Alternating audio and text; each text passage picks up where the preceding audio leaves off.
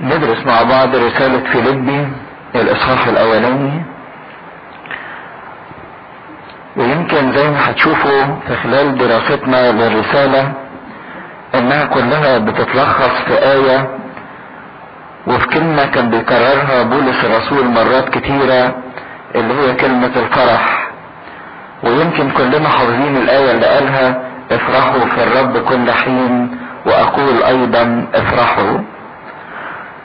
وكلمة الفرح اتكررت في رسالة فيليبي حوالي 16 مرة، وهي رسالة مليانة كلها بالفرح، وازاي الانسان يقدر يفرح بالرغم من كل الظروف او بالرغم من كل الآلام او الضيقات او التجارب او الاتعاب او الضعفات. ازاي الانسان يفرح في حياته باستمرار. وبولس الرسول زي ما هنعرف انه كتب رسالة فيليبي وهو كان مسجون في سجنه في روميا، وكانت الظروف المحيطة دي ما تساعدش على ان الانسان يفرح او ما فيهاش حاجة تفرح او تفر. لكن بالرغم من كده، من اعماق السجن ومن اعماق الظروف السيئة قدر يتكلم عن الفرح، ومش بس يتكلم عن الفرح اللي اختبره، لكن قدر انه يدعو كمان الناس ان هم يفرحوا بربنا. لكن قبل ما نبتدي الرسالة احب في مناسبة عيد العذراء ان احنا نتكلم في لحظات قليلة عن العذراء والفرح. ويمكن احنا باستمرار نقول لها افرحي يا مريم العذراء والام. ويمكن كل شفاعتنا اللي احنا بنطلبها من العذراء ان احنا عايزين ان احنا كمان نفرح، والعذراء تصلي وتشفع من اجلنا سواء في طلبات روحية او في طلبات مادية من اجل ان احنا نفرح وناخد فنفرح. وكان الفرح مرتبط بشدة جدا بحياة الست العذراء، بالرغم ان العذراء كل الظروف اللي عاشت فيها ما كانتش فيها حاجة تفرح، لكن العذراء عاشت في ألم وفي معاناة، لكن مع هذا فرحت. وعشان نقدر نكتشف سر الفرح اللي كان موجود في العذراء مريم، وعشان نقدر احنا ناخد من الفرح اللي موجود في العذراء مريم لينا ونفرح احنا كمان، تعالوا نبص لحياة الست العذراء ونشوف ازاي العذراء دي حصلت على هذا الفرح اللي قدرت مش بس هي تفرح وبس، لكن تفرح العالم كله بانها تديله هذا الخلاص من خلال ابنها اللي ولدته. حياة العذراء مريم تتلخص في 3 كلمات. كلمة العذراء قالتها لربنا، وكلمة العذراء قالتها للناس، وكلمة العذراء قالتها لنفسها. وفي ال3 كلمات دول فيهم كل مضمون الفرح اللي في الحياة. واذا كنا فعلا عايزين ناخد حاجة تفرحنا فلا بد ان احنا ناخد من اللي كان في حياة العذراء ونعيشه عشان يبقى لنا الفرح اللي بقى للعذراء مريم. الكلمة الاولانية اللي قالتها العذراء لربنا قالت كده: ليكن لي كقولك، هوذا انا امة الرب. دي الكلمة اللي وجهتها لربنا: هوذا انا امة الرب ليكن لي كقولك. انا خدامة لربنا وانا تحت امر ربنا، واللي عايزه ربنا يكون زي ما يقول ربنا يتم. ليكن لي كقولك. دي الكلمة اللي قالتها لربنا. الكلمة اللي قالتها للناس يوم ما كانوا في عرس قانا الجليل، وكان في فرح والناس مركبة زينات ومنورة انوار وعمالة تفرح وتزغرط، وفي عريس وعروسة ليهم كل مظاهر الفرح. لكن العذراء اكتشفت ان ملهمش جوهر الفرح، ليس لهم خمر. واحنا عارفين ان الخمر في الكتاب المقدس رمز للايه؟ للفرح. فهي بصت كده الناس ليهم مظهر ان في فرح، لكن بصت ان ملهمش جوهر الفرح، ليس لهم خمر. فراحت قالت للمسيح الناس ليها شكل الفرح لكن مش قادرة تعيش الفرح. وراحت بصة للناس وقالت الكلمة الوحيدة اللي قالتها للناس: مهما قال لكم افعلوه. يبقى الكلمة اللي قالتها لربنا: هوذا انا امة الرب ليكن لي كقولك. الكلمة اللي قالتها للناس: مهما قال لكم افعلوه. والكلمة الثالثة اللي قالتها لنفسها: تعظم نفس الرب وتبتهج روحي بالله مخلصي، لأن القدير صنع بي عظائم واسمه قدوس ورحمته إلى جيل الأجيال الذين يحبونه. يعني قالت لنفسها: عظمي يا نفسي الرب، ارفعي ربنا ده فوق كل حاجة. عظمي يا نفس الرب وابتهجي يا روحي بالله مخلصي. يعني قالت لنفسها افرحي. الكلمة اللي وجهتها لنفسها انها تعظم ربنا وانها تفرح. والثلاث كلمات دول هما الثلاث ابعاد لحياة اي واحد. البعد الاولاني علاقتي بربنا، البعد الثاني علاقتي بالاخرين، البعد الثالث علاقتي بنفسي. لو الثلاث ابعاد دول سلام وصحاح اقدر اعيش فعلا حياة الفرح. كانت النقطة الاولى حياة التسليم اللي قادت العذراء للفرح، ان اللي عايز يفرح لازم يسلم حياته لربنا، لازم يحط حياته في ايدين ربنا. كل رغباته، كل اراداته، كل مشاريعه، كل افكاره، كل اتعابه، كل ضعفاته، كل ضيقاته يحطها في ايدين ربنا، يسلم الحياة بجملتها امام الله. وده هنشوفه بردك اللي بيقوله معلمنا بولس الرسول في الرسالة لفيليبي، يقول: لي الحياة هي المسيح. حياتي تبقى في ايدين المسيح وللمسيح. لو سلمت حياتي تسليم كامل لله، دي الخطوة الاولانية لحياة الفرح. زي ما يقول لي ربنا: انا طاوع لي وخاضع لي، وانا بقول له ليكن لي كقولك، وانا مش عايز غير اللي انت تقوله لي وغير اللي انت تدهوني وغير اللي انت تعمله في حياتي. هو ده اللي انا عايزه، لتكن مشيئتك. ولان العذراء عاشت هذا الموضوع بكل ابعاده واعماقه، استحقت انها فعلا تفرح. الكلمة التانية اللي قالتها للناس، الناس اللي كان ليهم مظاهر الفرح لكن ملهمش جوهر الفرح. ساعات كتيرة بيبقى في حياتنا فيه مظاهر الفرح لكن ما بنعيش جوهر الفرح. ساعات ببقى صحتي كويسة، شكلي كويس جميل، عندي مواهب، عندي امكانيات مادية، عندي عيلة، عندي ممتلكات، عندي اشياء كتيرة، لكن بالرغم من اللي عندي انا عامل بالظبط زي اللي مولع النور والزينات وعامل فرح ودوشة وغرغريت، لكن فعلا مش قادر افرح. لو كل واحد فينا سأل نفسه هذا السؤال او هذه المواجهة: يا ترى انا فرحان ولا لا؟ يا ترى انا فرحان في حياتي بالرغم من اللي عندي من الكتير او القليل؟ يا ترى انا فرحان ولا لا؟ سؤال مهم جدا وخطير. يا ترى انا فرحان بسبب اللي عندي ولا اقدر افرح بالرغم من اللي عندي؟ في فرق كبير بين الاتنين. اللي بيعتمد في فرحه على الحاجات اللي عنده او بيبني فرحه بسبب الحاجات اللي عنده مش هيقدر يفرح على طول. لكن اللي يفرح بالرغم من اللي عنده هو ده فعلا اللي يقدر يفرح الفرح الحقيقي.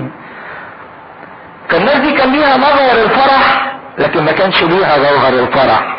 فبصت لهم العذراء كده وقالت لهم لو انتوا عايزين الفرح ده هيرتبط بكلمة، مهما قال لكم افعلوه. ولان العذراء كانت عايشة الكلمة دي بكل ابعادها وبكل معانيها، قدرت فعلا انها توجه الناس لطريق الفرح.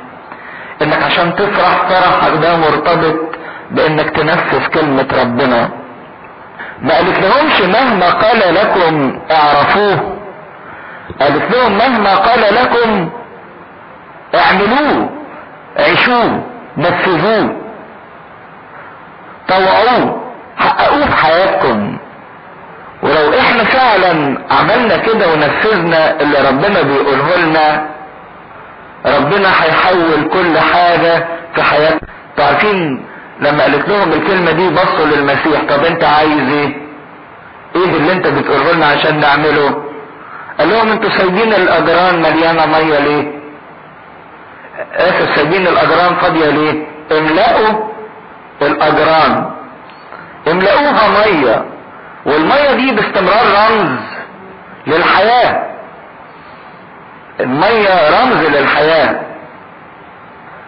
ويوم المسيح لما يتطوعوا ويملأوا المية يحول المية الى خمر، يحول الحياة الى فرح،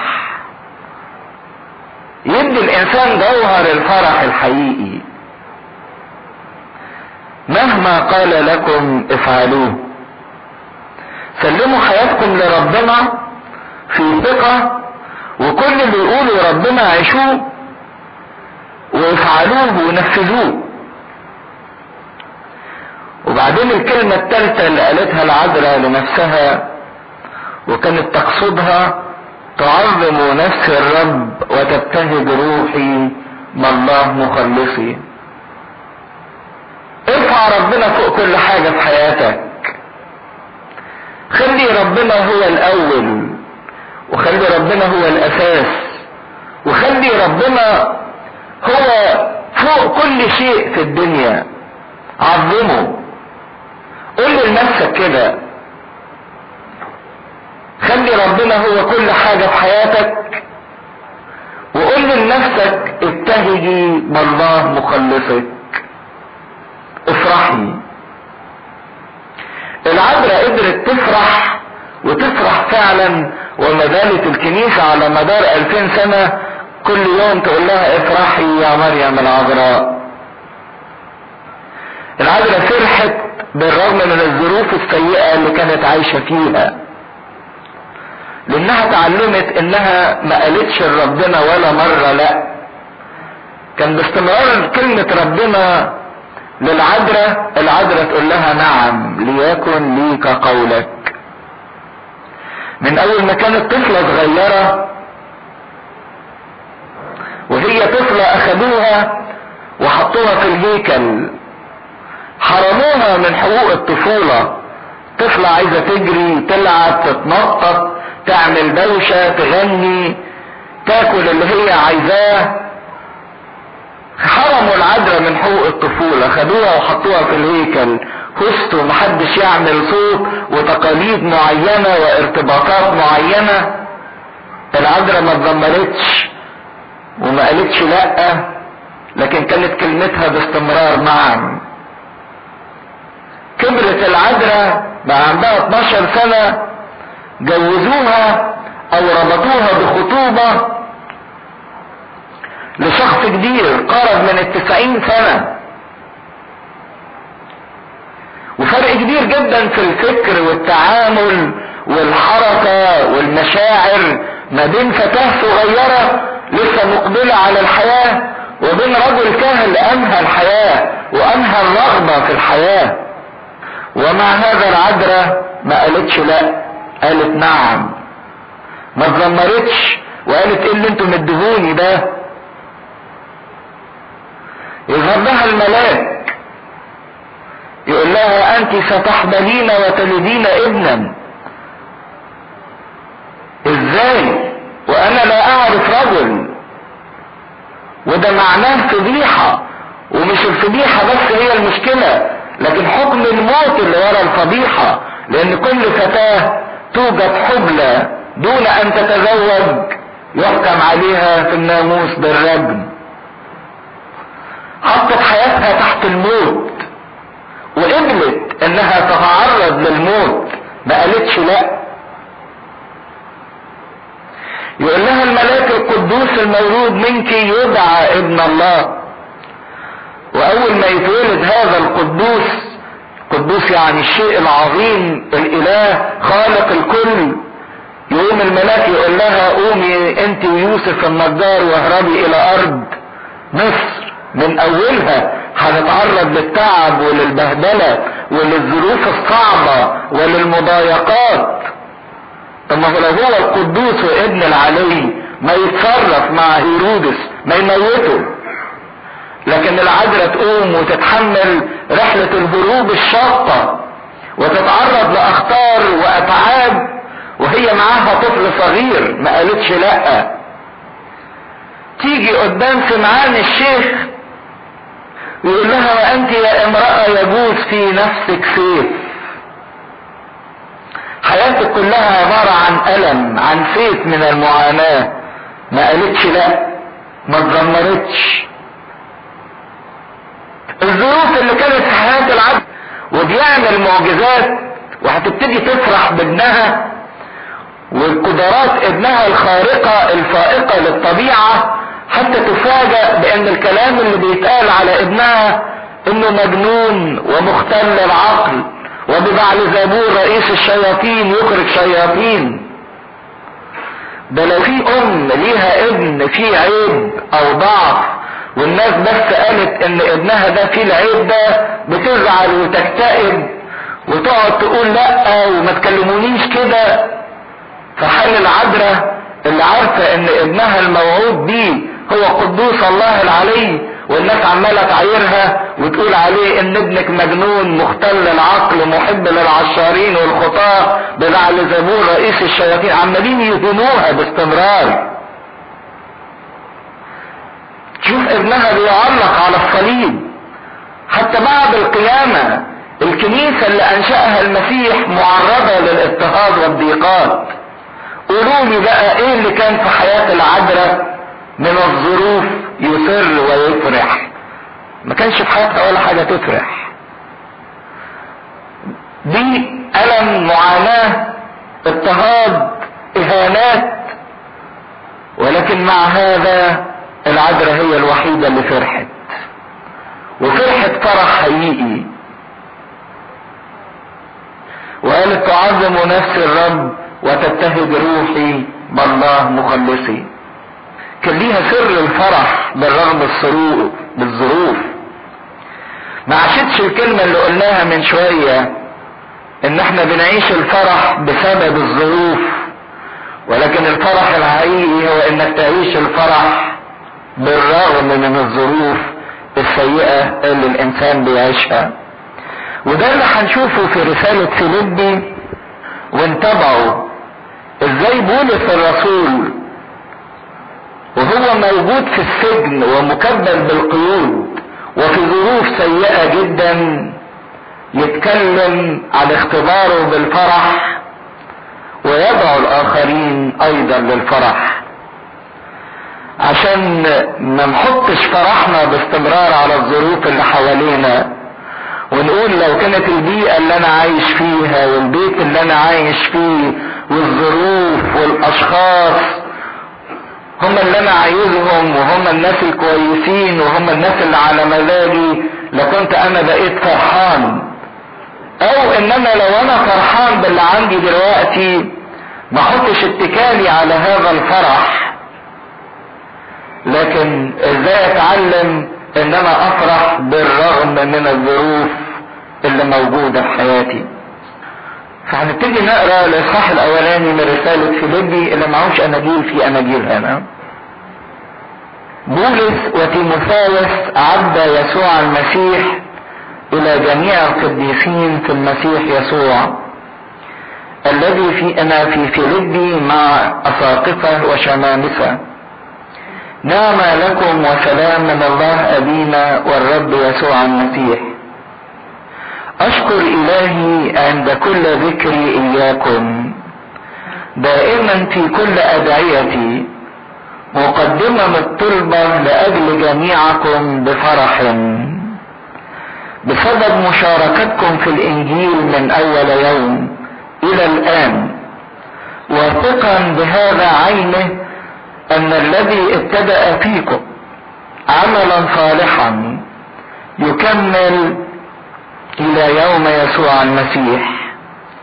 كما يحق لي أن أفتكر هذا من جهة جميعكم، لأني حافظكم في قلبي وفي وفقي وفي المحاماة عن الإنجيل وتثبيته، أنتم الذين جميعكم شركاء في النعمة. فإن الله شاهد لي كيف أشتاق إلى جميعكم في أحشاء يسوع المسيح، وهذا أصليه أن تزداد محبتكم أيضا أكثر فأكثر في المعرفة وفي كل فهم، حتى تميزوا الأمور المتخالفة لكي تكونوا مخلصين وبلا عثرة إلى يوم المسيح، مملوئين من ثمر البر الذي بيسوع المسيح لمجد الله وحمده. ثم أريد أن تعلموا أيها الإخوة أن أموري قد آلت أكثر إلى تقدم الإنجيل، حتى أن وفقي صارت ظاهرة في المسيح في كل دار الولاية وفي باقي الأماكن أجمع. وأكثر الإخوة وهم واثقون في الرب بوفقي يجترئون أكثر على التكلم بالكلمة بلا خوف. أما قوم فعن حسد وخصام يكذبون بالمسيح، وأما قوم فعن مسرة، فهؤلاء عن تحزب ينادون بالمسيح لا عن إخلاص، ظنين أنهم يضيفون إلى وفقي ضيقا. وأولئك عن محبة عالمين إني موضوع لحماية الإنجيل. فماذا غير أنه على كل وجه سواء كان بعلة أم بحق ينادى بالمسيح، وبهذا أنا أفرح بل سأفرح أيضا، لأني أعلم أن هذا يؤول لي إلى خلاص بطلبتكم ومؤازرة روح يسوع المسيح، حسب انتظاري ورجائي إني لا أخذى في شيء، بل بكل مجاهرة كما في كل حين كذلك الآن يتعظم المسيح في جسدي، سواء كان بحياة أم بموت، لأن لي الحياة هي المسيح والموت هو ربح. ولكن إن كانت الحياة في الجسد هي لي ثمر عملي، فماذا أختار؟ لست أدري، فإني محصور من الاثنين، ليشتهى أن أنطلق وأكون مع المسيح، ذاك أفضل جدا. ولكن إن أبقى في الجسد ألزم من أجلكم، فإني أنا واثق بهذا، أعلم إني أمكث وأبقى مع جميعكم لأجل تقدمكم وفرحكم في الإيمان، لكي يزداد افتخاركم في المسيح يسوع فيا بواسطة حضوري أيضا عندكم. فقط عيشوا كما يحق بإنجيل المسيح، حتى إذا جئت ورأيتكم أو كنت غائبا أسمع أموركم أنكم تثبتون في روح واحد، مجاهدين معا بنفس واحدة لإيمان الإنجيل، غير مخوفين بشيء من المقاومين، الأمر الذي هو لهم بينة للهلاك، وأما لكم فللخلاص، وذلك من الله، لأنه قد وهب لكم لأجل المسيح، لا أن تؤمنوا به فقط بل أيضا أن تتألموا لأجله، فإذ لكم الجهاد عينه الذي رأيتموه فيه والآن تسمعون في نعمة الله الآب تكن معنا امين. فيلبي كان بولس الرسول وصل اليها في جولته التبشيرية الثانية، وفيلبي هي اول حتة في مقاطعة اسمها مقاطعة مقدونيا. ويمكن تفتكروا في سفر اعمال الرسل كان بولس شاف واحد كده ظهر له في رؤية في حلم، رجل مقدوني، وقال له اعبر الينا واعنا، فقرر ان هو يتجه ناحية مقدونيا. مقاطعة مقدونيا اللي هي اوروبا حاليا، منطقة وسط اوروبا. فكانت اول كنيسة تنشأ في اوروبا هي في مدينة فيلبي، لان في الجولة الاولانية بولس الرسول كان مركز كل جولاته التبشيرية في قارة اسيا، لكن انتقل بسبب رؤية هذا الرجل المقدوني الاوروبي اللي قال له اعبر الينا واعنا، وراح وانشأ الكنيسة في فيلبي. وعارفين القصة الجميلة ان اول واحدة امنت في فيلبي كانت مين؟ ليديا بائعة الارجوان، لانها كانت قاعدة عند النهر وبتسمع كلام بولس الرسول.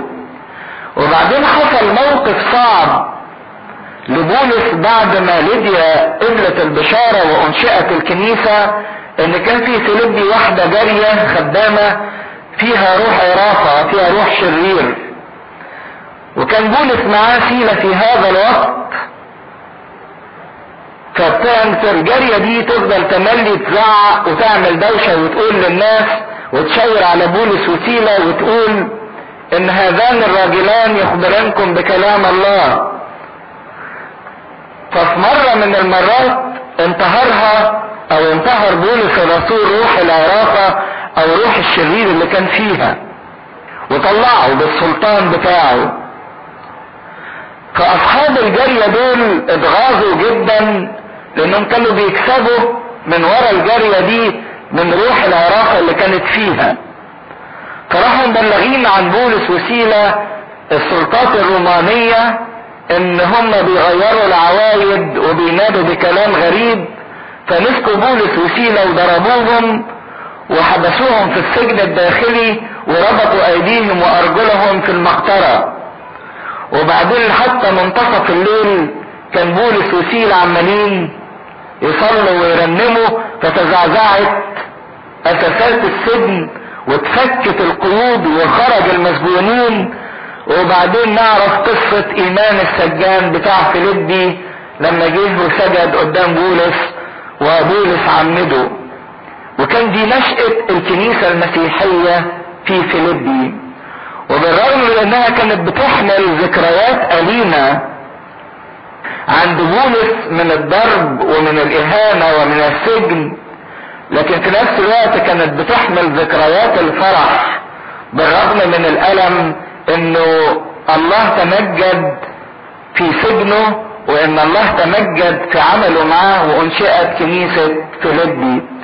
الحقيقة ان الناس اللي كانوا في فيلبي دول اشتركوا في الكرازة وفي البشارة وفي عمل الانجيل من اول لحظة دخل بولس الرسول بيها لهذه المدينة.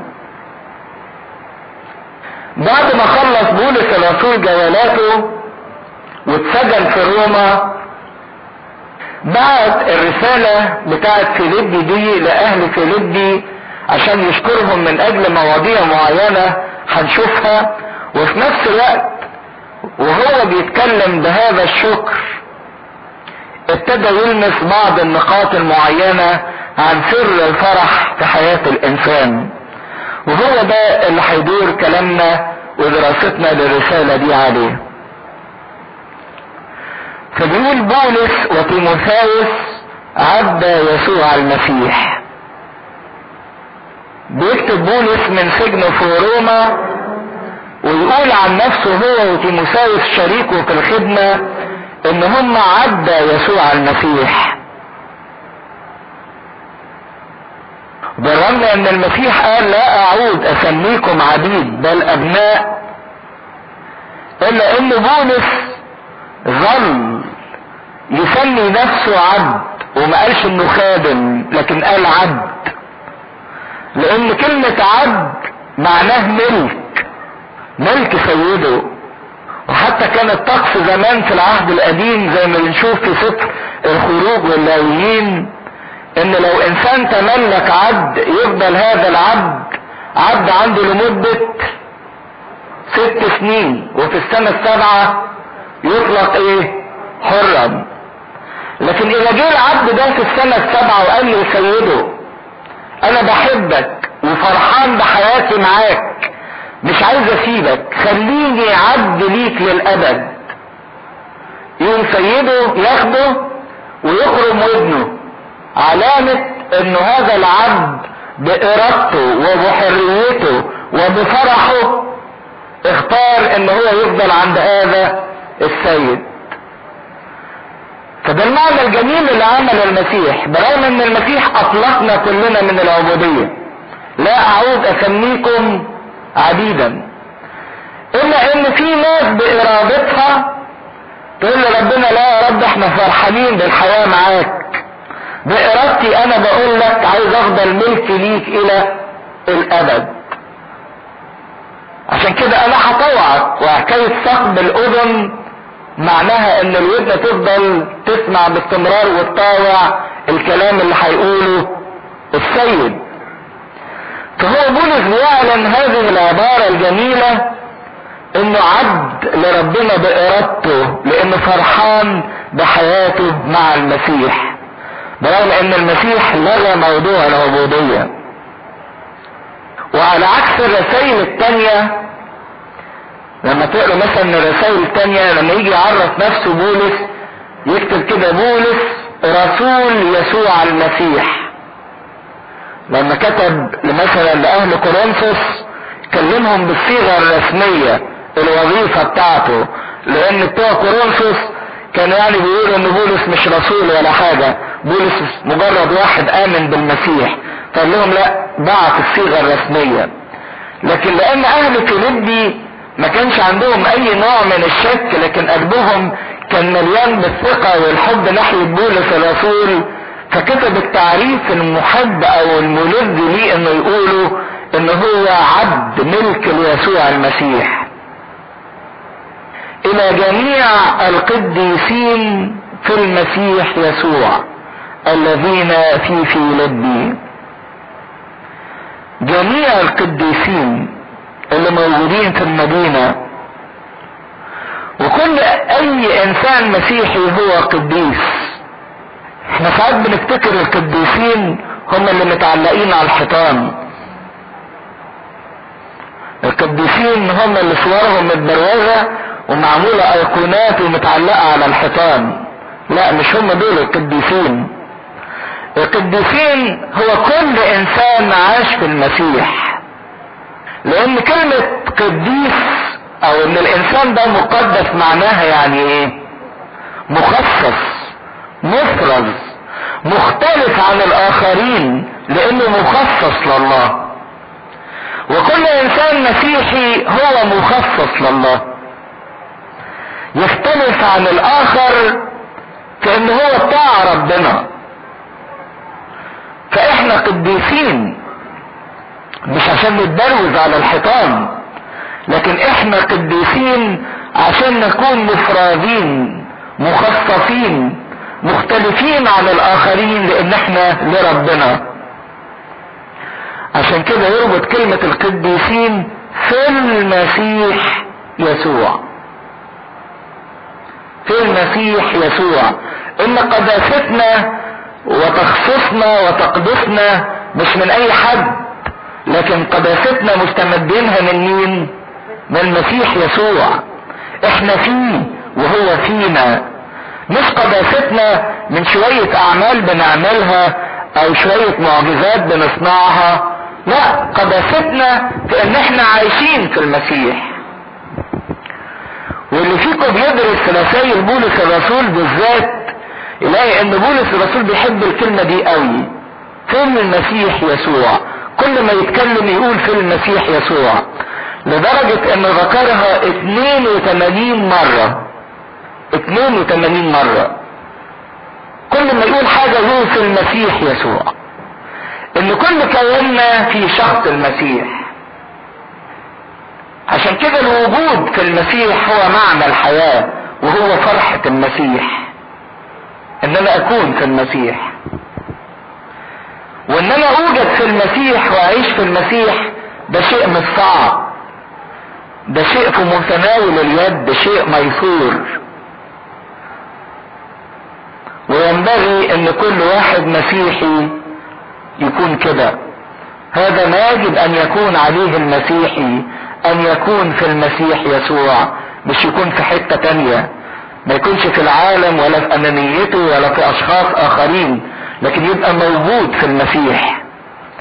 عشان كده سمي مسيحي لانه في المسيح.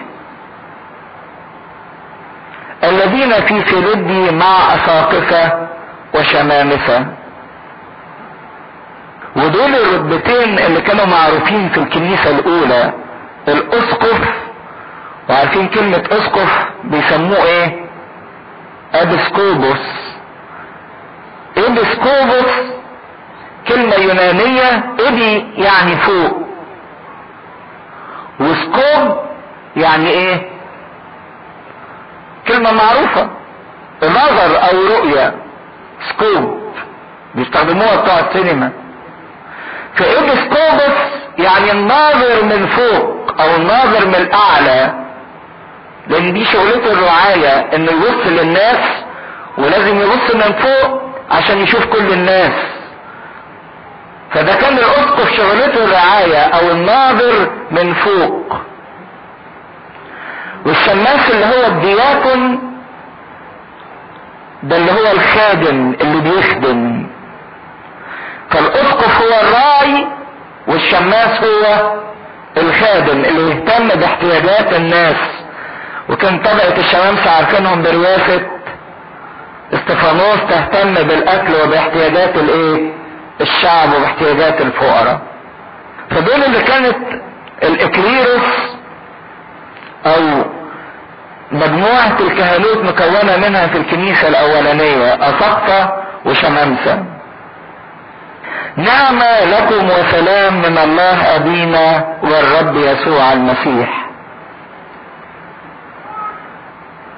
نعمة كلمة خارسما دي كانت التحية باللغة اليونانية، تحية الناس الامم. لما واحد يشوف واحد تاني يقول له نعمة. نعمة يعني اتمنى لك عطية فائقة، عطية جميلة، اتمنى لك هبة جميلة. عشان كده احنا كلمة خارسما او النعمة معناها عطية مجانية. مجانية يعني من غير ما الواحد يتعب فيها.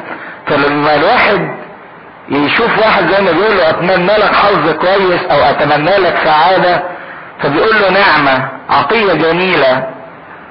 وسلام إيريني باليونانية او شالوم بالعبرية، دي كانت تحية اليهود بعضهم لبعض. وكلمة سلام كلمة مهمة اوي ان احنا نعرف معناها ومضمونها. السلام مش هو معناه عدم وجود المشاكل او المتاعب او الضيقات، مش ده السلام. ده بيسموه السلام السلبي، ان الواحد يبقى ما عندوش مشاكل او ضيقات او متاعب. لكن السلام بتاع شالوم وبتاع كلمة إيريني معناه السلام الايجابي، اللي هو الهدوء نتيجة الخيرات اللي موجودة، مش بس نتيجة عدم وجود مشاكل، نتيجة وجود الحب، نتيجة وجود الجمال، نتيجة وجود النعمة. الحاجة الإيجابية اللي تفرح قلب الإنسان وتخلي فيه علاقة بينه وبين الله. خدوا بالكم، يعني لما بقول إن السلام ليه 3 أبعاد: سلام بيني وبين ربنا، سلام بيني وبين الآخرين، سلام بيني وبين نفسي. مش معناه ان مجرد ما يكونش مشاكل بيني وبين ربنا او ما يكونش مشاكل بيني وبين الاخرين، لا ده الجانب السلبي. لكن الاجمل من كده ان يبقى سلام بيني وبين الله، ان مش بس ما فيش مشاكل ولكن في علاقة طيبة، علاقة حب، علاقة ابوة وبنوة. مش بس ان ما فيش بيني وبين ربنا زعل، لا، ده اللي احنا عايزينه الاكتر من كده، ان في بينه وبين ربنا علاقة حب وتشبع. نعمة لكم وسلام من الله ابينا والرب يسوع المسيح. وهنا بيربطنا بمصدر السلام وبمصدر النعمة، هو هذا الاله اللي هو ابويا. ما هوش مجرد السيد المخيف والمرعب، ولكن هو الاب. اذا كان هو ذكر ان هو عبد، فهو عبد لهذا الاب وملك لهذا الاب اللي كل محبة وكل حنان. اشكر الهي عند كل ذكري اياكم، دائما في كل ادعيتي مقدما الطلبة لاجل جميعكم بفرح. وهنا يذكر معلمنا بولس الفرح، ان بالرغم من انه بيبعت الرسالة وان هو مسجون ومكبل، لكن بظروفه السيئة اللي هو موجود فيها ما منعتهوش من الشكر، وما منعتهوش من الصلاة، وما منعتهوش من انه يفتكر الاخرين. خدوا بالكم من الجمال ده. بالرغم من ان ظروفه صعبة، لكن الظروف الصعبة دي ما منعتهوش من انه يشكر، ومن انه يصلي، ومن انه يفتكر الاخرين ويشيل متاعبهم ومشاكلهم وهمومهم. ده ليه؟ ده بيعمله ومش هو متضرر، وهو يعني بيقول اهو بقى المفروض الواحد يعمل كده والواحد لازم يظهر بكده قدام الناس. لا، ده بيعمل الكلام ده بفرح، لانه اختبار الفرح قد غطى كيانه. من اول ما كان مسجون في السجن كان عمال يرنم، بالرغم من انه ايديه ورجليه مربوطين في المقطرة، ورائحة المسجونين نتنة، ورائحة المكان عفنة، لكن كان بيصلي وبيرتل في السجن، لانه كان تشبع بالفرح. ما كانش بيستمد فرحه بسبب الظروف، لكن كان بيعيش الفرح بالرغم من الظروف. لسبب مشاركتكم في الانجيل من اول يوم الى الان، وده سبب الفرح، ان الناس عاشت الانجيل من اول لحظة لحد اللحظة اللي هو بيكتب فيها، شاركت في الانجيل بانها عاشته. عشان كده هم كمان هيقدروا يدركوا سر الفرح، عاشوا كلمة ربنا واثقا بهذا عينه. وبعدين الآية اللي بيقولها دي بقى واثقا، يعني انا متأكد من ايه؟ متأكد من سبب الفرح العظيم اللي هيقوله، واللي مخلي بولس يفرح. ايه بقى هو ده؟ ان الذي ابتدأ فيكم عملا صالحا يكمل الى يوم يسوع المسيح. عشان كده افرحوا بسبب حاجتين حلوين قوي، ان اللي بيبتدي هو مين اللي ابتدأ فيهم؟ مين اللي ابتدأ؟ المسيح. ومين اللي هيكمل؟ المسيح. عشان كده افرحوا ان اللي ابتدى فيا هو المسيح مش انا، هو اللي بياخد زمام المبادرة. وافرحوا كمان ان اللي هيكمل مش انا، اللي هيكمل المسيح.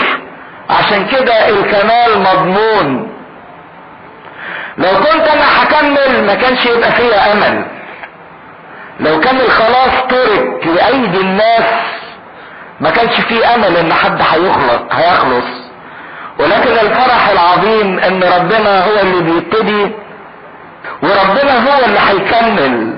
عشان كده ينبغي ان احنا نفرح، ينبغي ان احنا نفرح بربنا، ونفرح بهذا الخبر ان الذي ابتدأ فينا هو يكمل الى يوم يسوع المسيح. وايه هو يوم يسوع المسيح ده؟ اليوم اللي هيعلن فيه المسيح لكل واحد بمنتهى المجد وبمنتهى التجلي. في يومين ليسوع المسيح.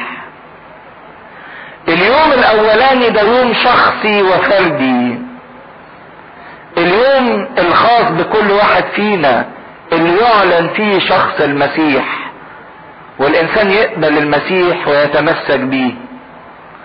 وفي يوم يسوع المسيح اللي هو يوم العام، يوم المجيء التاني اللي هتكمل فيه فرحة الانسان اللي قبل الاعلان الاول واللي قبل شخص المسيح. لان في المجيء التاني او في الاعلان التاني سوف يعلن المسيح بكل مجد وبكل قوة وبكل بهاء. فاللي قبل الاعلان الاول واللي قبل مجيء المسيح الاول هو الذي يستطيع ان يتمتع بمجيء المسيح الثاني. لكن اللي ما قبلش المسيح وتعرف عليه في الاول هيبقى المجيء الثاني ده بالنسبة له شيء صعب ومخيف ومرعب جدا. كما يحق لي ان افتكر هذا من جهة جميعكم،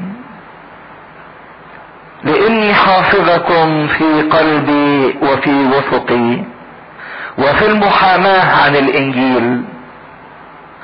لاحظوا محبة بولس محبة شاملة، يقول جماعكم كلكم، مش واحد وواحد او مجموعة ومجموعة، لكن محبة بولس كانت شاملة للكل.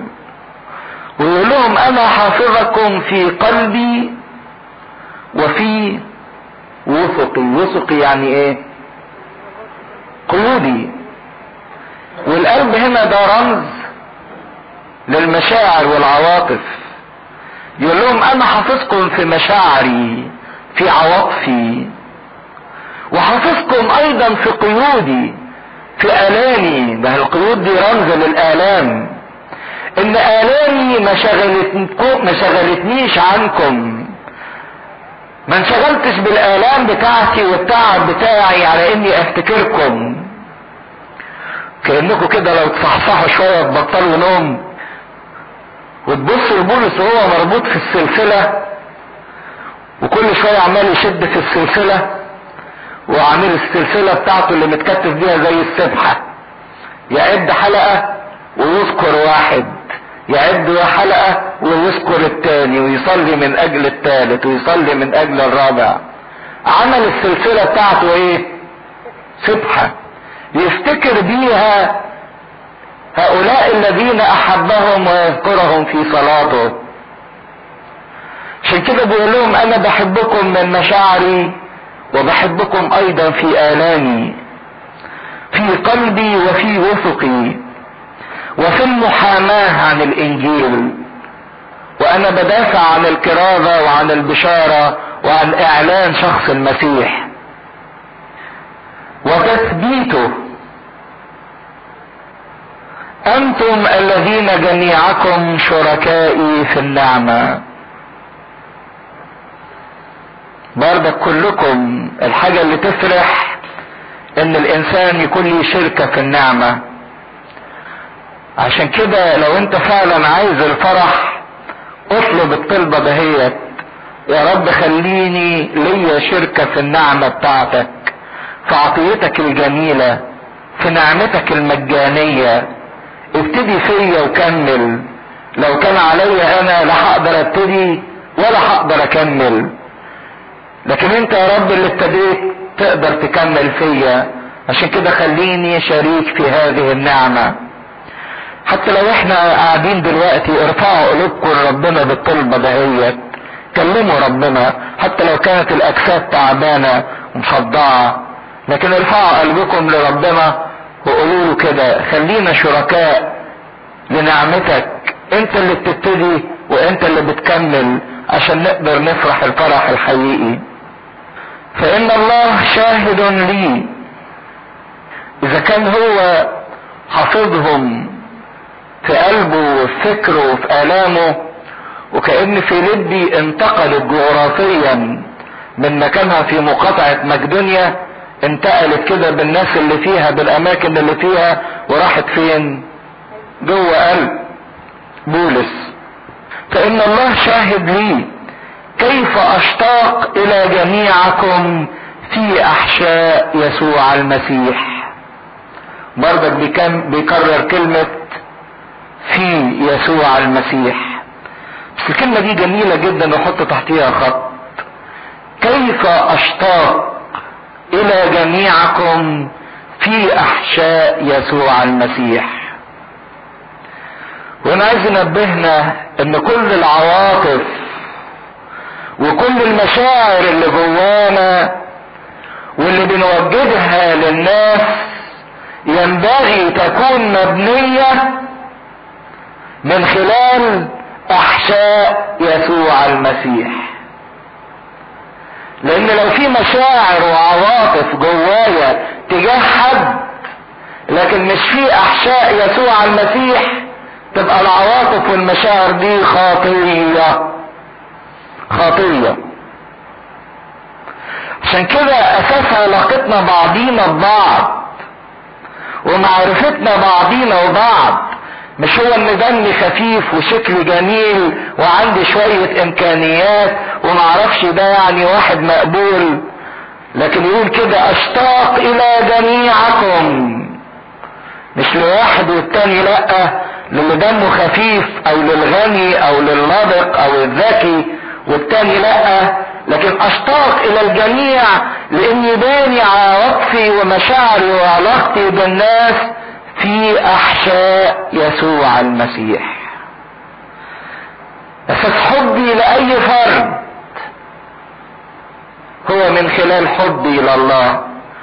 عشان كده تفتكروا في العهد القديم كانت الوصية تحب الرب الهك من كل قلبك، دي الوصية الاولى نمرة 1. وبعد ما تحب ربنا من كل قلبك ومن كل فكرك تحب ايه؟ قريبك كنفسك. لكن لو حبيت قريبك من غير ما تحب الرب الهك تبقى دي خطية. لو عشت التانية من غير ما تعيش الاولى تبقى دي خطية، تبقى دي شهوة تلذذية. لكن تبقى علاقتنا مبنية بعضينا ببعض في احشاء يسوع المسيح. وهذا اصليه ان تزداد محبتكم ايضا اكثر فاكثر. وبعدين هيبتدي يرفع الصلاة بتاعته اللي بيصليها ويطلب 3 طلبات. طلعوا لي ال3 طلبات اللي طلبهم لحد نهاية البراجراف. صلى من اجل 3 حاجات. اول حاجة ايه؟ حتى تزداد محبتكم. تاني حاجة حتى تميزوا الامور المتخالفة. تالت حاجة مملوئين من ثمر البر. 3 حاجات دول في منتهى الخطورة. هو بيصلي ان المحبة تزيد، المحبة اللي هي في احشاء يسوع المسيح، عملية نمو باستمرار. بس المحبة دي ما هياش محبة عمياني، ما انتش عارف انت بتحب مين، لكن محبة مرتبطة بايه؟ بالمعرفة. اكثر فاكثر في المعرفة.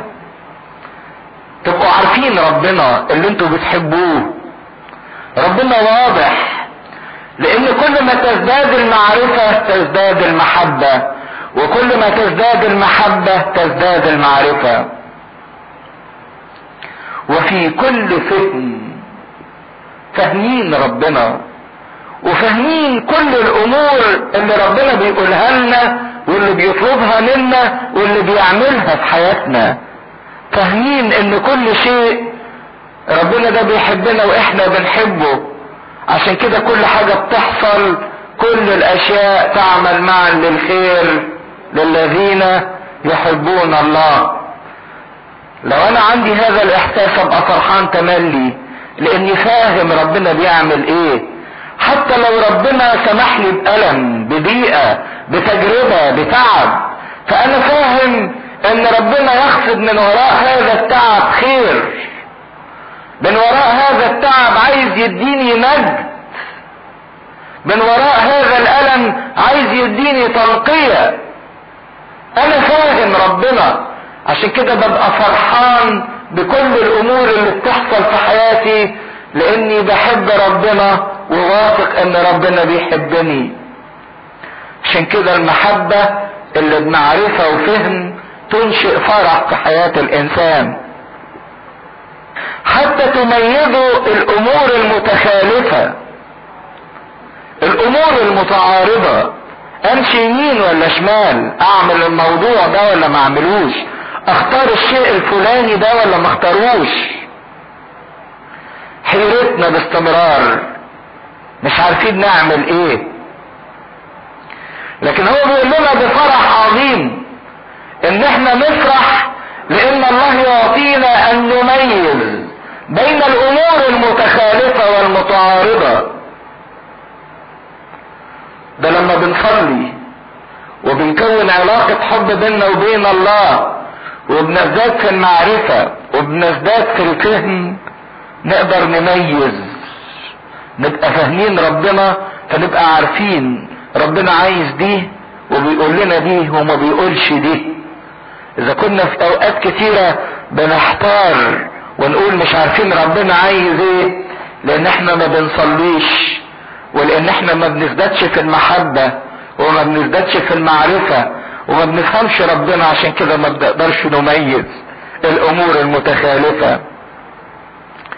لكي تكونوا مخلصين وبلا عثرة الى يوم المسيح.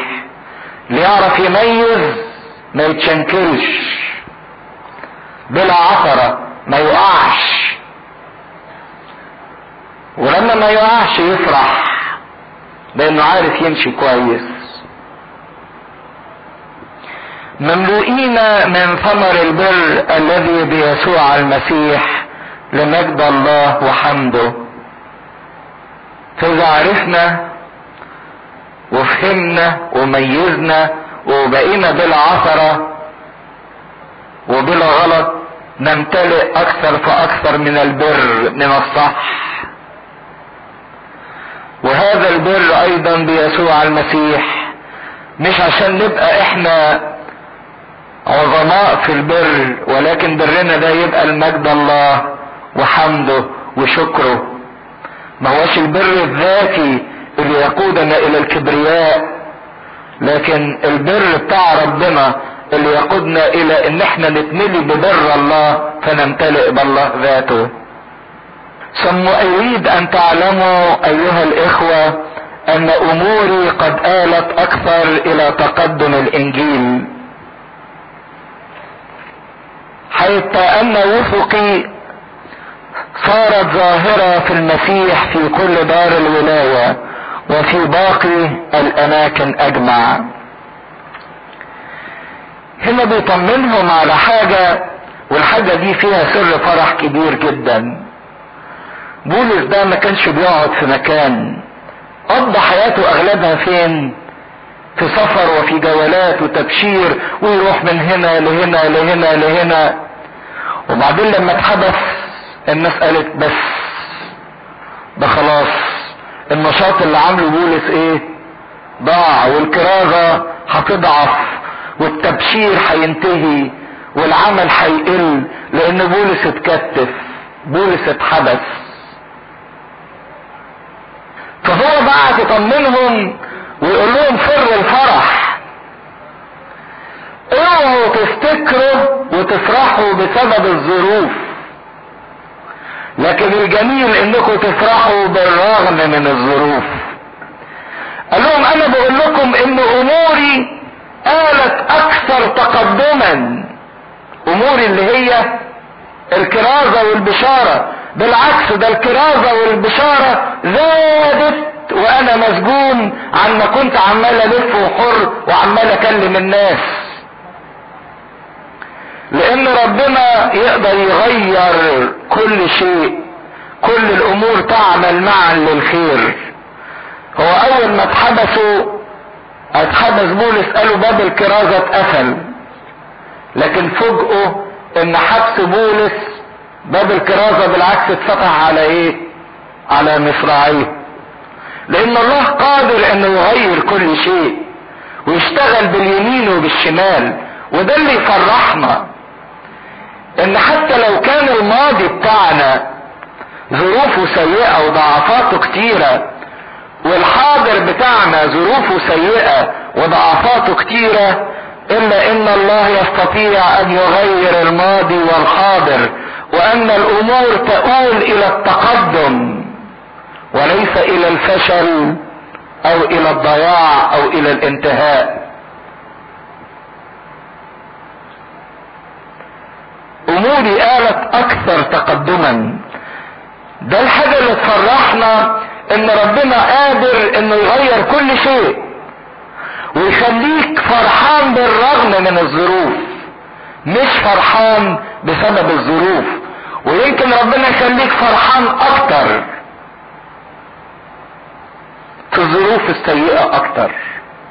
زي ما العذراء مريم قالت تعظم نفس الرب وتبتهج روحي بالله مخلصي، فرحانة اكتر بالرغم من الظروف السيئة اللي كانت حواليهم كلها. اريد ان تعلموا، بيطمنهم، وده سبب من اسباب كتابته تلك الرسالة، انه عايز يفرح الفيلبيين، ان اموري قد آلت اكثر تقدما. لان ربنا كل القوة وكل الحكمة، ان ربنا يقدر يتصرف في اي ظرف من الظروف ويحوله للخير وللمجد، لان ربنا قادر وربنا عنده الحكمة الكفيلة انها تغير كل شيء. وده اللي بيطمنهم علشانه وبيفرحهم ليه، ان الامور تتقدم اكثر واكثر. فالحادثة المحزنة حادثة سجنه يفرحهم بيها ويقول لهم لا ما تفرحوش، لان اموري صارت الى افضل. طب ليه او ازاي بقى الكرازة زادت بسجن بولس؟ ليه الكرازة زادت بسجن بولس؟ يبتدي يذكر عدة اسباب. فاول سبب ان موضوع سجنه صار ظاهر قدام الكل، وهو كان مسجون بجانب دار الولاية، حتى ان وثقي صارت ظاهرة. وثقي يعني قيودي صارت ظاهرة قدام الكل في المسيح. وكل واحد يجي يسأل كده هو بولس مسجون ليه؟ ايه تهمتك؟ قتلت؟ سرقت؟ يقول لهم لا انا مسجون من اجل مين؟ المسيح. يقولوا له مين المسيح ده اللي انت مسجون علشانه؟ مسجون ليه علشانه؟ فيبتدي يكلمهم عن المسيح. بكده عمل الكرازة. زائد ما هنشوف انه حاجة عجيبة، كان تملي السجين الروماني لما يسجنوه يربطوه في عسكري، يربطوه في عسكري عشان ما يهربش. وكان بولس مأجر بيت ومعاه عسكري باستمرار في هذا البيت مربوط فيه، وتتبدل نبطشيات، كل عسكري يجي ياخد نبطشية يخش يتربط في بولس. وكانت الناس بتيجي تزور بولس فيقعد يكلمهم، وهو بيكلم الناس مين اللي مربوط فيه؟ العسكري. فالعسكري قاعد يسمع. فهنبص نلاقي ان بولس يقول لهم ده انا حولت ناس كتيرة من دار الولاية الى الايمان بالمسيح، يعني اللي جايين يقبضوا عليه ويمسكوه ويحرسوه نفسهم هم كمان ايه؟ اتغيروا واتأمنوا. فعشان كده بيقول لهم ان اموري صارت اكثر تقدما، حتى ان وثقي صارت ظاهرة في المسيح في كل دار الولاية وفي باقي الاماكن اجمع. بقت قضيته معروفة ومشهورة ان في واحد مسجون وتهمته الوحيدة انه مسجون من اجل واحد اسمه المسيح، ويبتدوا يعرفوا قصة المسيح. الاكثر من كده الناس المسيحيين لما شافوا بولس اتسجن وبالرغم من سجنه عمال يتكلم عن المسيح، هم كمان ايه؟ اتشجعوا ان هم يتكلموا عن المسيح اكتر. فهنشوف مجموعتين من الناس ابتدت تتكلم كمان عن المسيح بسبب وجود بولس في السجن. ناس اتشجعت واعلنت حبها للمسيح وبشرت بالمسيح، وناس تانية قعدت تتكلم عن المسيح لكن عند في مين؟ في بولس، لان كان بولس مكروه من جماعة هنشوفهم دلوقتي. واكثر الاخوة وهم واثقون في الرب بوثق يفترئون اكثر على التكلم بالكلمة بلا خوف. ده سبب ثالث، ان ناس اتشجعت لما شافت بولس بمنتهى الحرية بالرغم من قيوده بيتكلم عن المسيح، ان هم يتجرؤوا ويتكلموا بلا خوف. اما قوم فعن حسد وخصام يكردون بالمسيح، واما قوم فعن مسرة. ايه بقى حكاية الحسد والخصام وايه الناس المسرورين؟ الناس المسرورين هم اللي بيحبوا بولس وتشجعوا بشجاعة بولس، لكن كان لبولس اعداء اللي انتوا عارفينهم، اللي هم اصلهم منين؟ من اليهود، وكانوا بينادوا ويقولوا ان عشان الواحد يبقى مسيحي لازم الاول يختتن ويصير يهوديا ثم انه يبقى مسيحي. ودول اللي واجههم ايه؟ بولس بشدة، وكان بيعارضهم وقال لهم في المسيح لا الختان ينفع ولا الغرل، لكن الايمان العامل بالايه؟ بالمحبة هو ده اللي ينفع. الايمان بشخص المسيح، مش ان الانسان يعمل شوية شكليات في الجسد او شوية طقوس وفرايض. فدول لما لقوا بولس اتسجن قالوا دي بقى فرصتنا ان احنا نعلن ونخلي المبدأ بتاعنا هو اللي ايه؟ يسود، ان عشان يبقى الواحد مسيحي لازم يبقى يهودي اول. فدول اتكلموا عن حسد وخصام، وناس تانية اتكلمت عن مسرة. فهؤلاء عن تحزب ينادون بالمسيح، هم بيتكلموا عن المسيح لكن بطريقتهم او بعصبيتهم او بتعصبهم، لا عن اخلاص، ظنين انهم يضيفون الى وثقي ضيقا. فاكرين بكده ان هم ايه؟ بيغزوني وبيزودوا الضيقات والالام بتاعتي. وهنا بولس يكشف لنا عن طريق للفرح، حتى لو كان في ناس بيضايقوك ازاي تقدر تفرح، حتى لو كان في اشخاص بيضايقوك باستمرار ازاي تفرح بالرغم من كده. واولئك يضيقون الى وثق ضيقا، واولئك عن محبة عالمين اني موضوع لحماية الانجيل. فماذا؟ طب النتيجة ايه؟ هم فاكريني هتضايق، لكن انا لا، لاني حاطط هدف قدامي صح. عمري ما هتضايق وعمري ما هحزن، بل هفرح لاني هدفي صح. طب وايه هدفك يا بولس؟ المسيح. فيقول غير انه على كل وجه سواء كان ذا علة ام بحق ينادى بالمسيح، وبهذا انا افرح بل سافرح ايضا. انا يهمني ان اسم المسيح هو اللي ايه؟ يعلن وينادى ويعرف. فاذا كان دول بيتكلموا عن غيظ فيا فماشي، انا مش زعلان، انا فرحان، بس يعلن اسم المسيح ايه؟ اكتر واكتر. وهنا الانسان اللي بيقع فريسة للضيق ويقول الناس دي بتنرفزني، وبعدين يجي يسلموا عليه يتغاظ ويديهم ظهره، مفروس مش قادر يفرح، لانك حاطط ذاتك مش حاطط المسيح. عشان كده مش قادر الناس، مغموم وشايل الهم لانك بتبص لنفسك، عشان كده مش هتقدر تفرح. دول بيضايقوني، دول بيتعبوني، دول بيعرفش بيعملوا فيا ايه. انت اللي بتضايق نفسك وانت اللي بتحزن نفسك. لكن خليك جدع زي بولس وقول بهذا افرح وسافرح. يعني محدش يقدر يضايقني، محدش يقدر ينزع الفرح بتاعي، لان هدفي هو المسيح. وانا كل اللي عايزه ان المسيح هو اللي يظهر مش انا.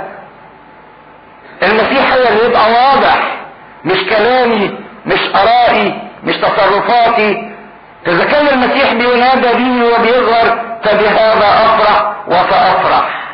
محدش يقدر يضايقني، محدش يقدر يحزنني، محدش يقدر يكئبني.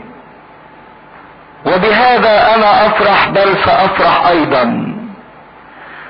ويدي بقى قمة الفرح، لاني اعلم ان هذا يؤول لي الى خلاص.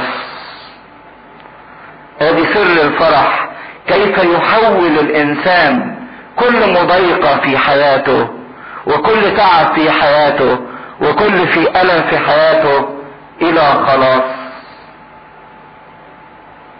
حول كل شيء في حياته الى خلاص.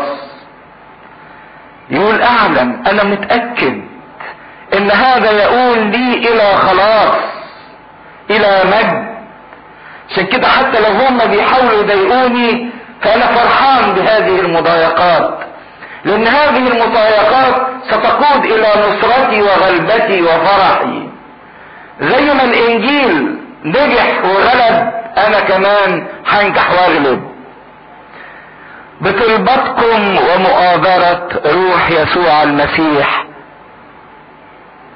لما يحول الانسان كل شيء للطلبة، وروح يسوع المسيح روح القوة وروح الحكمة وروح التعبية هو اللي يستطيع انه يفرح الانسان باستمرار. حسب انتظاري ورجائي اني لا اغبى في شيء. اني لا اغبى في شيء. مش ممكن اتكسف، مش ممكن اخذ. وهو ده سر الفرح، ان الانسان واثق ان ربنا مش ممكن يكسفه. اذا كان الانسان حط الهدف هو ربنا وبيسعى ناحية الله، ربنا مش ممكن يكسف حد حاطط ربنا هو الهدف. لكن اللي بيتكسف واللي بيخزى واللي بيحزن هو اللي حاطط ذاته هي الهدف. كيف انتصر على المضايقات؟ كيف انتصر على طريق الآلام؟ كيف انتصر على التجارب؟ كيف كل هذا يؤول الى خلاص ليا؟ ده السر اللي احنا بندور عليه، عشان الانسان المنتصر هو الانسان الفرحان. لكن الانسان المهزوم من الضيقات ومن الآلام ومن المضايقات ومن الاحزان ده هو الانسان الحزين. ازاي انتصر؟ ده اللي هنكمله كمان شوية. بيقول بولس الرسول وبهذا انا افرح بل سافرح ايضا، لاني اعلم ان هذا يؤول لي الى خلاص بالطلبة ومؤازرة روح يسوع المسيح. وهنا ازاي الانسان يبقى منتصر ويحول كل ضيق او كل مضايقات او كل معاناة او كل الم او كل اضطهاد الى نصرة ليه. اللحظة اللي هتغلب فيها على همومي واللي هتغلب فيها على المضايقات بتاعتي هي اللحظة اللي هبقى فيها سعيد وفرحان فعلا. لو عرفت ازاي انتصر على اللي بيضايقني اقدر اصل الى الفرح. وعلى فكرة خدوا بالكم من حاجة عجيبة، ان الحياة الابدية بتاعتنا ودخولنا ملكوت السماوات يتوقف على اذا كنا منتصرين في حياتنا على الارض او غير منتصرين. المنتصرين بس هم اللي هيتمتعوا بملكوت السماوات، الغالبين اللي غلبوا، والمنتصرين اللي انتصروا على احزانهم واللي انتصروا على اوجاعهم واللي انتصروا على الظروف واللي انتصروا على المضايقات اللي موجودة في الحياة. هم دول اللي هيقبلوا يخشوا السماء. مفيش حد مهزوم هيبقى له حياة ابدية متمتع بيها. فاللي ينتصر هو اللي هيفرح، لكن اللي مش هيعرف ازاي ينتصر مش هيبقى له نصيب في الحياة الابدية. فعشان كده ابديتنا بتتحدد على اساس ان كنا قد انتصرنا ام لا. فمهم ان انا اعرف طريق الانتصار وكيف اكون منتصرا لكي ما اكون فرحا. ومش بس اعرف طريق الانتصار، لكن المهم ان انا امشي في الطريق ده. لاني ممكن ابقى عارفه لكن مش ماشي فيه. ممكن اعرف من سفر الرؤيا يقول وهم غلبوه بدم الخروف والحمل، لكن انا مش عايش في هذا الطريق، طريق الانتصار وطريق الغلبة. انا ممكن اكون عارفه لكن مش ماشي فيه. فازاي اصبح منتصرا في وسط الهموم ووسط الالام؟ عشان اعرف ازاي انتصر في الاول لازم اعرف مصدر الهم والالم والضيق والحزن، دول بيجوا منين؟ ايه مصدر الهموم والحزن والالم اللي بيبقى في حياتي؟ وايه اللي بيبقى وراهم؟ ماذا يكمن وراء هذه الهموم والالام والاحزان اللي موجودة؟ طبعا عارفين اول حاجة بتسبب الالم والحزن والهم في حياة الانسان هي الخطية. لكن انا مش هتكلم على موضوع الخطية، لان النصر على الخطية كل واحد فينا عارف الطريق بتاع النصر على الخطية كويس. خلال اتحادك بالمسيح، توبتك، اعترافك، تناولك من جسد ودم المسيح تنتصر على الخطية ولا يكون عليك خطية. لكن انا هتكلم قد تكون لنا خطايا مغفورة، ولكن مع هذا مهمومين، ومع هذا حزانة ومتضايقين. السنة المميزة للناس اللي عايشة جوه الكنيسة اللي هم المفروض متمتعين بالغفران، انهم بالرغم انهم متمتعين بالغفران الا انهم حزانة، مش فرحانين، مش مبتهجين حتى بالرغم من غفران خطيتهم، لانهم مهمومين شايلين الهم. يجي يكلموهم عن ضيقات، عن اضطهادات، عن احتياجات، عن فشل، عن احباط، عن عدم تحقيق رغبات، عن فقدان اشياء عزيزة لديهم، ويقعدوا زعلانين وحزنانين عليها.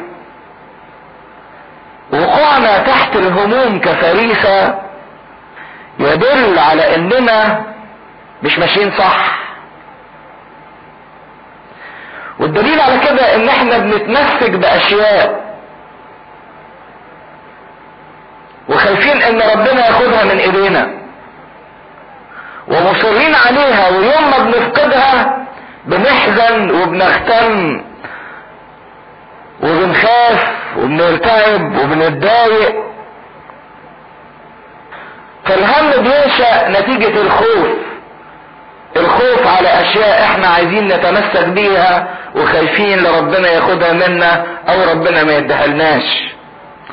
قد تكون الحاجات دي اشخاص، قد يكون طرق، قد يكون رغبات، قد يكون اشياء مادية، قد تكون اشياء روحية، قد تكون اشياء معنوية، ايا كانت. ولان احنا متمسكين جدا بيها فخايفين ان احنا اما ما نطولهاش، او لو كانت عندنا خايفين ان ربنا يفقدنا اياها. فبينشأ الهم من هنا. بدل ما نسلمها له ونقول له يا رب احنا خدناها من ايديك وبنحطها بين ايديك، ووقت ما انت عايزها خدها، واحنا واثقين من حبك، بنبقى عايشين مع ربنا وقلقانين ومرعوبين ان ممكن ربنا ياخد الحاجة دي واحنا عايزين نحتفظ بيها. زي طفل يكون نزل الشارع، بعدين هو نازل الشارع كده لقى صفيحة كبيرة، قد تكون الصفيحة دي فيها زبالة لكن عجبته منظرها كبير، يروح حاضنها وشايلها، مش قادر يمشي لكن عجبها، مصر ان هو يشيلها. مامته تناديه من فوق يا فلان تعالى اطلع، سيب اللي في ايدك ده واطلع، انا عندي ليك حاجة حلوة. لا حاضر انا جاي، لكن مش هيسيبها، طالع السلم برضك وهو شايل الصفيحة دي، الشيلة اللي شايلها، وهو طالع قد يتكعبل في السلم وقد يقع، لكن مصر على الحاجة اللي ماسكها في ايديه. مامته تقول له سيب الحاجة دي عشان اديك حاجة حلوة، لا عايز يمد وهو شايل الصفيحة وياخد الحاجة التانية برضك وهو ماسك دي، فيجي يمسك الحاجة الحلوة من ايدين مامته اللعبة الجميلة ما يعرفش، تقع منه تتكسر. ليه؟ لانه ما زال ماسك في الحاجة القديمة مش عايز يسيبها، برغم انها تقيلة عليه لكن عجباه.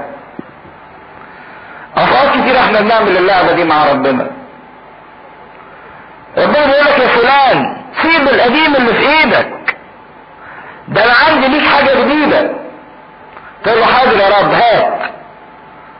طب ما تفتح ايدك، ايدي مشغولة بالقديم اللي هي ايه؟ ماسكاه. ما اعرفش اخد من ربنا حاجة جديدة لاني متمسك بالقديم، عايز اظل محتفظ بيه. طب انا عايز انقلك لمرحلة اكبر، عايز اديك حاجة احلى، عايز اعوضك. ده يا رب انا متمسك باللي عندي ومش عايز حد ياخده مني. فعشان كده بنفضل مهمومين وخايفين، لان احنا ما زلنا نصر ان احنا نحتفظ او عايزين الحاجات اللي احنا حاطينها في ذهننا. مش عايزين نتخلص من القديم عشان نقدر ناخد الجديد، بالرغم ان القديم اللي معانا لا نجني من ورائه الا ان احنا بنقع وبنتشنكل وتقل علينا ومش عارفين نمشي بيه. عشان كده الكلمة اللي قالها المسيح من اضاع نفسه من اجلي يحصل ايه؟ يجدها. اضاع نفسه يعني ايه؟ يرضى يتخلى على الحاجات اللي نفسه متمسكة بيها، يرضى يتخلى عن همومه عن رغباته، يرضى يتخلى عن الاشياء عن الطرق عن الحاجات اللي هو ماسكها. هو ده اللي هيلاقي، هو ده اللي هيقدر ياخد، لكن اللي مش عايز يسيب مش هيقدر ياخد. فهنا الترك هو اللي بيساوي النصرة، انك تنتصر على الهموم، تنتصر على الآلام، تنتصر على الضيقات. وهو ده اللي خلى بولس الرسول يقول بهذا افرح وسأفرح، ان مفيش مضايقات تحزنني. انا عارف افرح نفسي كويس لاني عارف اذا كان ربنا هياخد مني حاجة، ربنا هياخد مني حريتي، هيحطني في السجن ويكتفني، هيحبسني في المرض، هيحبسني في الفقر، هيحبسني في اي شيء، فانا عارف ان هذا يقول لي الى خلاص، عارف ان هذا يقول لي الى مجد. عشان كده مهم ان احنا نعرف طريق الانتصار في ان احنا نترك. لازم نسيب ونسيب اللي ربنا يقول لنا عليه. احنا في اوقات كتيرة بنبقى عارفين طريق النصرة والغلبة بدم المسيح، لكن مش قادرين نتمتع بدم المسيح. زي واحد عارف انه ليه رصيد في البنك 100,000 جنيه، لكن عمره ما فكر انه يروح يسحب منه ويتمتع بيه. عارف لكن ما استفادش. احنا عارفين ان طريق النصرة طريق الجلجثة، عارفين طريق الصليب، لكن ما عشناش طريق الصليب. لكن الوقت اللي الانسان يفتح فيه اللي ليه وياخده ويستفيد بيه هو ده وقت النصرة اللي هيخليه يفرح. زي مثلا لما بيعملوا هدايا عيد الميلاد او هدايا راس السنة، يقوموا يعملوا عادة كده يجيبوا هدايا ويدوا كل واحد هدية، فكل واحد ياخد هدية، لكن تظل الهدية دي الانسان غير متمتع بيها شخصيا الا لما يفتحها ويشوفها وياخدها. اول ما فتح اللفة خلاص تبقى الحاجة دي ايه؟ بتاعتي. لكن طول ما اللفة مقفولة ممكن اي حد تاني غيره ياخدها يستفيد بيها. عشان كده اذا كان ربنا بيسمح ببيئة او بألم او بتجربة او بحزن في حياة الانسان، الألم ده وقته هيعدي. يعني مهما كان الألم ده ومهما طال الألم ومهما طالت التجربة هينتهي. ان شاء الله عاش 100 سنة ومتألم، لكن هينتهي الألم ما يمكن يستمر على طول، هيجيله وقت هينتهي فيه. حتى لو وصل الألم ده لحد الموت او لما يموت الانسان الألم ده ايه؟ انتهى. لكن اللي هيبقى حيبقى مع الانسان موقفه من الالم. ده اللي هيبقى مع الانسان في الابدية. انا موقفي ايه من الالم؟ يا ترى انتصرت على الالم ولا لا؟ انتصرت على الحزن ولا لا؟ انتصرت على الضيقة ولا لا؟ الضيقة مهما كانت مرة، مهما كانت ومهما طالت هتنتهي، هيجيلها زمن وتنتهي. لكن اللي هتبقى معايا في الابدية موقفي تجاه الالم ده، انا عملت فيه ايه. عشان كده ربنا لما بيسمح بألم في حياة الانسان، او ان في حد يضايقك، او ان في تجربة، او ان في حزن، او ان في مرض معين، او اي شيء من الحاجات اللي بتحزن الانسان وبتخليه ما يفرحش، لازم الانسان يبقى ناصح، يعرف ان الالم والضيقة دي ليها هدف. وربنا مش باعتها كده اذلال للانسان او تعذيب للانسان، ده ربنا باعت الالم او التجربة او الضيقة دهيت لهدف معين ينشئ جوايا تغيير، علشان تؤدي الى نتيجة. اما اني اتخلص من شيء ربنا شايف ان الشيء ده وحش عشان كده بيدخلني في الالم عشان ينقيني، او ان الالم ده يغيرني لمجد اكتر. اما ربنا عايز ينقيني يخلصني من حاجة وحشة، واما ربنا عايز ينقلني لدرجة اعلى يغيرني لصورة المجد. فموقفي من الالم لو انا رفضته وقعدت اتذمر وعيط وزعلان، يبقى انا ما استفدتش باللي ربنا بعت الالم علشانه، ما عملش فيا تغيير، ما حققش فيا حاجة، ما انتصرتش. عشان كده هفضل زي ما انا، لا اما بالغلط اللي فيا ما اتنطتش واتنضفت، لا اما انا زي ما انا ما اتغيرتش بصورة المجد اللي ربنا عايز يغيرني عليه، ما حققش الالم العمل اللي ربنا بعته علشانه.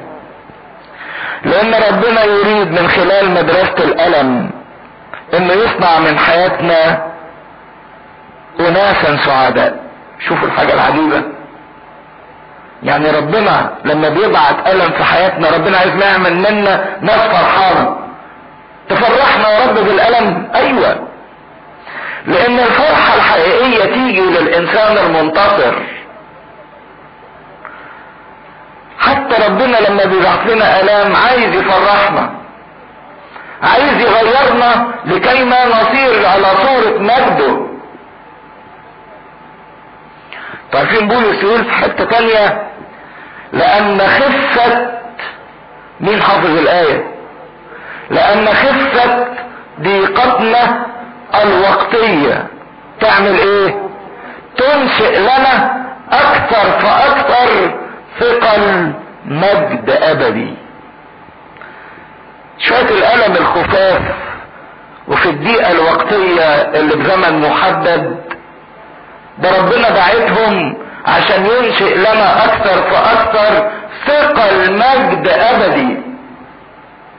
فاذا الانسان ما انتصرش على الالم من خلال الموقف السليم اللي المفروض انه ياخده ويفهم ان الالم ده ربنا بعته علشان ينقي او عشان يغيرنا على صورة مجده، فتبقى الضيقة او التجربة جات لحياتنا علشان تثمر فيها امرا رائعا جميلا.